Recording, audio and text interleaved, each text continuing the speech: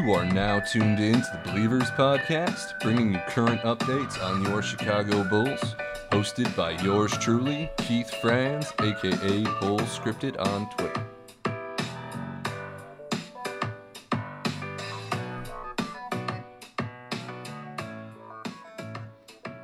I hurt myself today to see if I still feel.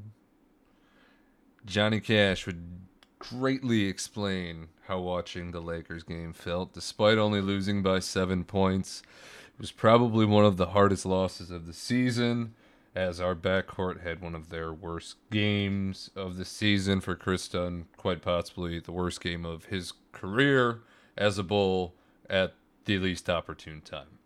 The Bulls really needed to steal a win on this road trip after getting their ass handed to them by the Warriors and the Blazers that have put up a great game against Indy and a good game against the Jazz.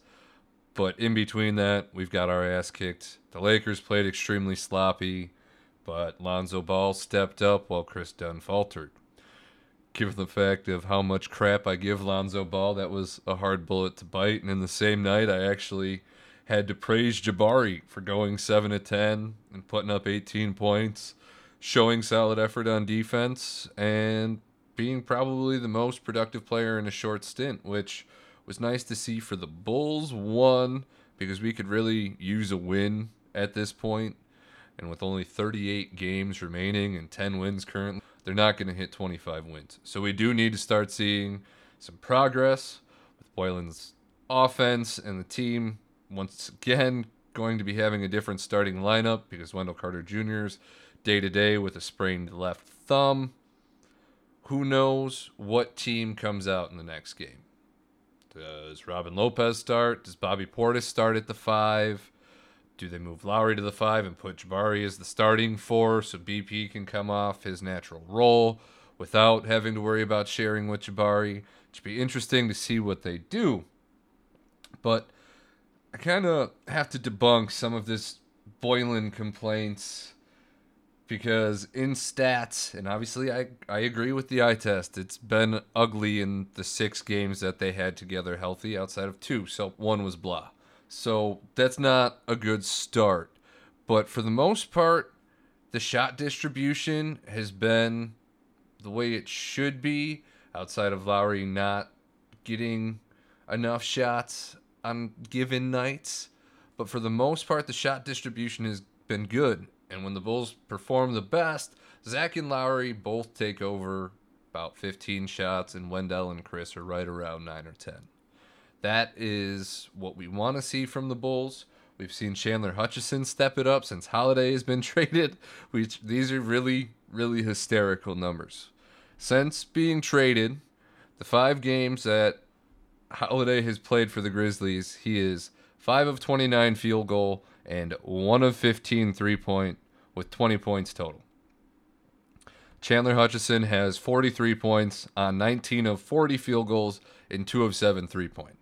So that is hilarious. Hutch has been improving. Clearly, the numbers would state that as a starter, he's been a little bit more aggressive, a little less hesitant on the trigger. So though he's only made 2 of 7, just to see him being less scared to shoot it is encouraging. So now to Lowry Markkanen and Chris Dunn's numbers, which I'm getting tired of reading all this, oh, we're regressing, we're this, we're that. You can't regress if you never had anything to build on to begin with. The Bulls had 12 or 13 games in which they played together last season, the majority of which involved Zach LaVine on a minutes restriction coming back from his ACL, Chris Dunn coming back from a concussion, Lowry Markkanen in between his back spasms in and out, and then tanking and staggering them and not playing them properly to begin with. The Bulls have been tinkering with rotations and lineups so much that there has been no continuity, probably to the demise of the development this year. But the numbers would suggest what we want to see.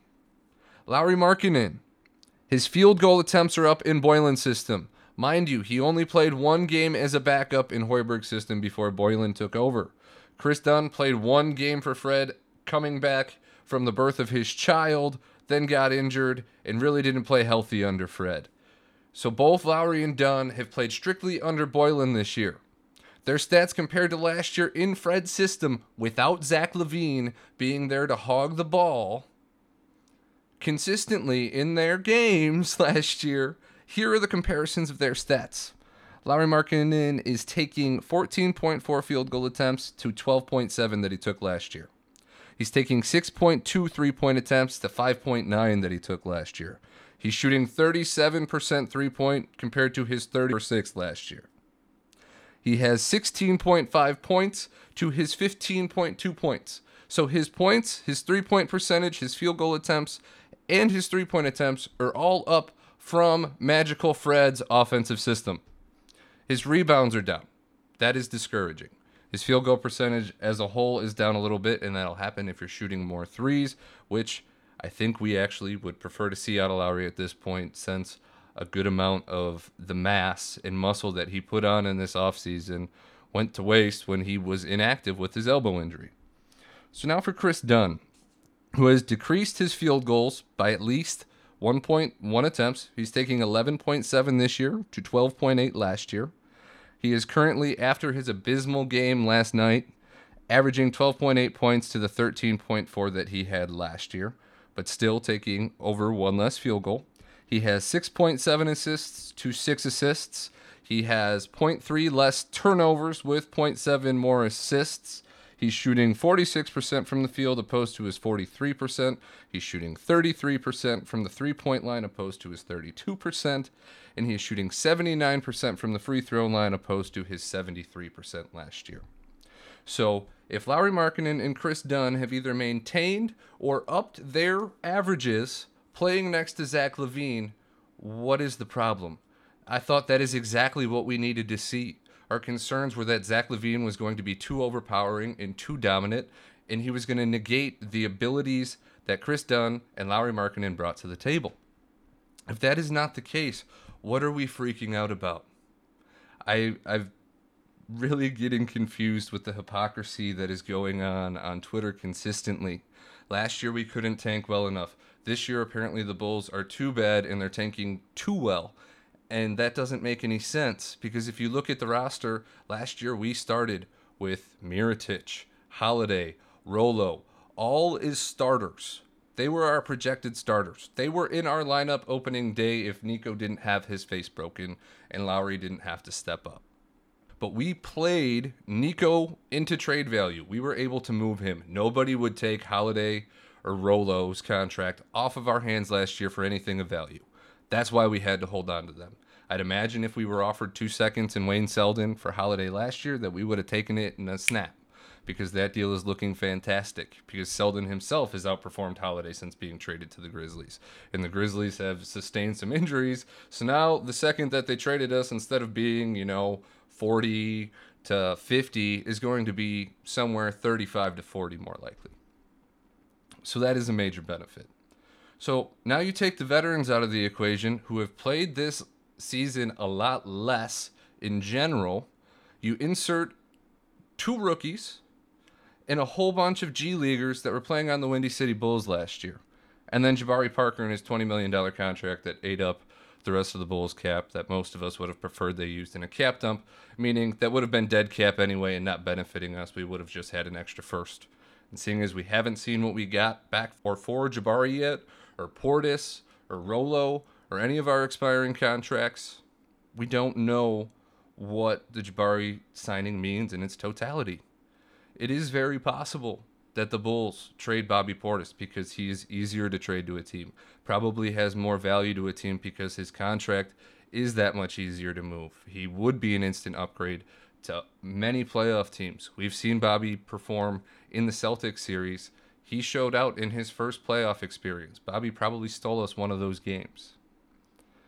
So Bobby can make an impact on any team that he goes to, the same way that Jabari could, but moving Jabari is just a lot more difficult. And obviously Jabari's contract is controlled in a lot different way because he's a team option for $20 million, where Portis is just a restricted free agent rookie contract. So a team could either make him a solid offer or he could refuse to take an offer and kind of force his way into unrestricted free agency by just taking a qualifying offer. So we don't know how the Jabari situation is going to unravel fully yet. What we do know is Jabari stepped in when both of our power forwards were down. He played himself into shape. Last night we saw Jabari in the role that he is probably best fit for, in a burst scoring role off the bench. He was successful. The game was on national television. It was against the Lakers. It was somewhat embarrassing for the rest of our team on a night where Levine was too passive and was forcing passes as much as he was forcing shots. And Lauri Markkanen took the most shots on the team, but Jabari Parker outscored him in 4 less field goal attempts. So that kind of stuff is concerning, and I understand Lauri Markkanen's lack of assertion and his inconsistency is frustrating because we all see how great he is. But I think what we also have to understand is all of these players are trying to learn how to play with each other and not step on each other's toes. Last night we watched Lauri Markkanen pass up an open 3 to an wide open Chris Dunn, and most times, yes, that is the smart play. Pass up a good shot for a great shot. But the shot that Lauri had was great for him. The shot that Dunn had might not even be good for him at this point of his career. So we need to see Lauri wanting to shoot the ball. And I can't kill him for being an amazing team player and being team-oriented and willing to sacrifice, because that's going to be beneficial going forward too. But we need to see that he can develop that killer instinct that we saw in his first home game back this year when we beat the Thunder. So there's a lot that needs to be improved on. Chris Dunn really killed me last night. Seeing Lonzo Ball draining threes after a rough start, after seeing him and Dunn being physical with each other, and Dunn just not performing. He was 2 of 7. It's not like he overshot. He just wasn't successful. He had 5 turnovers to 4 assists. It was just a very ugly game for Chris Dunn, and we have to hope that there's not very many more of those to finish the year. Hopefully he finishes strong and can give the front office an indication of where they need to go. Because if he leaves it within reasonable doubt, you cannot take somebody like Ja Morant out of consideration, because he will only be 20 years old. And while he does have similar flaws to Dunn, he is averaging 5 turnovers currently per game, though he is averaging a near triple-double, a near 25-point triple-double. So it's rather magnificent what he's doing with the amount that he's controlling the ball. But he does have similar flaws. He is only a 30% three-point shooter in college. He is only a 70% free throw shooter in college. Both things that are flaws of Dunn's. Obviously, Ja has more time to improve on them from a potential standpoint.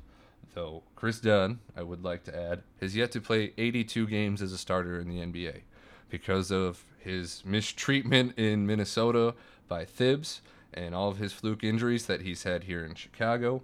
He has played, I believe, under 70 games as a starter. So to be averaging, on average, around 13 points per game, 6.5 assists on half the amount of turnovers, 45% field goal, 33% three-point, and about 75% free throw, I think there's room to grow for Chris Dunn. And he's still a very good perimeter defender, though he does have to work on his pick and roll, because we did see Lonzo burn him a couple times. I have to wonder if Dunn went out and had a drink or two after his scuffle with Rolo.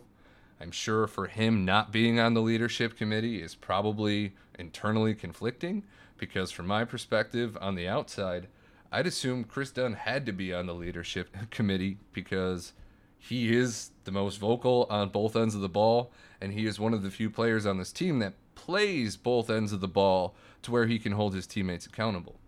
So that was always kind of bizarre to me. Maybe with Holiday gone, Rolo on his way out, and maybe even Portis getting traded, the leadership committee will be down to 2, and then Dunn can take his rightful spot with Wendell Carter Jr. And maybe that's the plan all along. Putting Justin Holiday on the leadership committee appears to have netted an extra second-round pick. So, all jokes aside, I think the Holiday move is positive. I'm still hanging on to that. I can't believe that we robbed the Grizzlies. I do agree with the eye test that Markkanen and Dunn need to do better around Zach LaVine and in Boylan's system, but a lot of that is going to come with chemistry. You have to remember, they just played the first 5 or 6 consecutive games as a core together ever. Healthy. They've been previously injured. I don't even know if they're at 20 games in total yet together. With Wendell Carter Jr., they're at 6. So let's try to hold back the expectations. We really cannot be the kind of fan base that tears our players apart. Zach LaVine's averaging 23 points, 4 assists, and 4 rebounds. He's shooting better field goal, 3-point, free throw, and true shooting percentage than most of the shooting guards around the league, like Devin Booker, Donovan Mitchell, and Victor Oladipo. And he's shooting more. So if he's shooting more and he's shooting at a higher percentage at 23 years old in the situation that we're in, and Lowry and Dunn are coexisting around him, granted his stats are inflated from earlier in the season when he was working alone, but his efficiency has improved since they've came back, contrary to popular belief. So have some patience. Things are not nearly as bad as people are making them. I don't understand this constant beating the dead horse of how horrible Boylan is. The Bulls hired the best assistant coach on their bench from within to an interim-like contract. He is not even guaranteed over $1 million for next year. Before he got the promotion, he was guaranteed $800,000 next year as an assistant.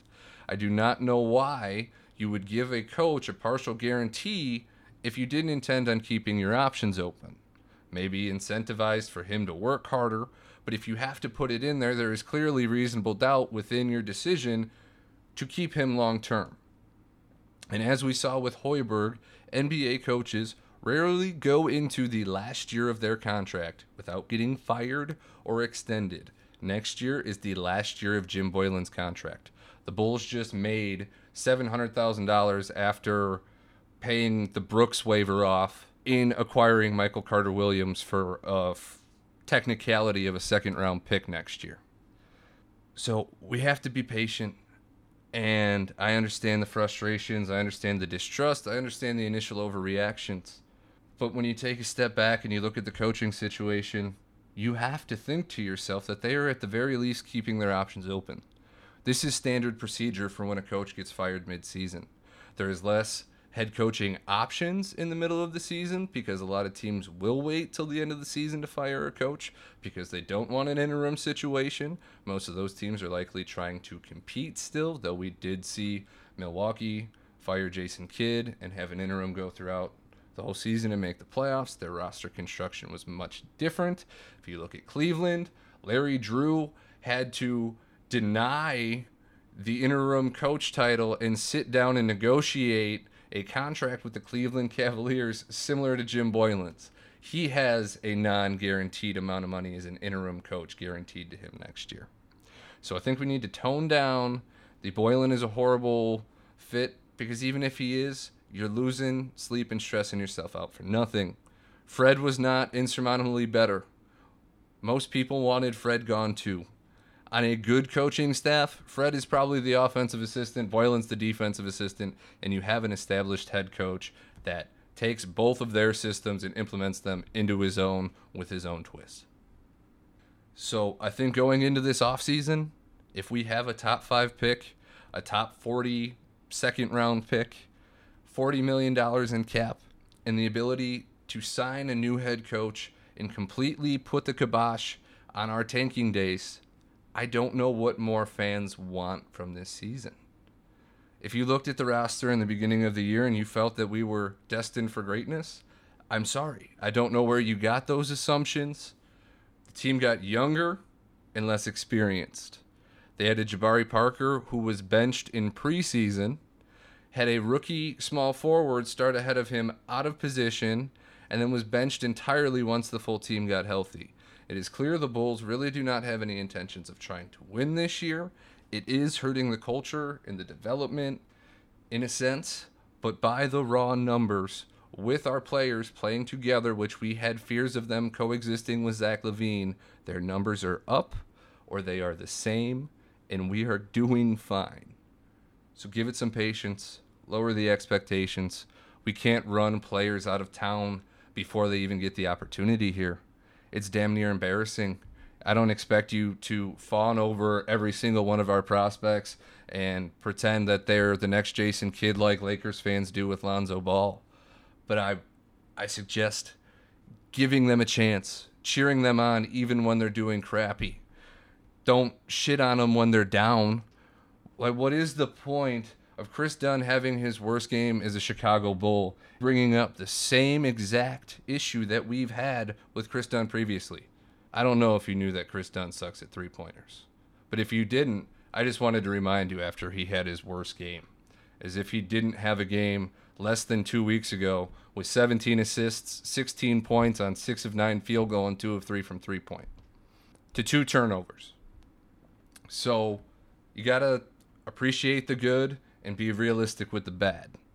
Be overly critical. He does need to increase his three-point ability because it is hurting the offense when he passes up an open look and he doesn't drive properly and he passes out and he creates a turnover. He's hurting himself. I'd rather him shoot the ball and miss the three than make a stupid turnover. So I think we can all agree on a lot of the problems that our players need to work on. Like Lowry needs a better post game. Zach needs to find the balance between being too aggressive and being too passive. I think having players like Chandler Hutchison and Wendell Carter Jr. in between the original 3 that we acquired are the kind of complementary pieces that you need around them to allow them to adapt to each other. So hopefully the last 38 games, we do get some wins.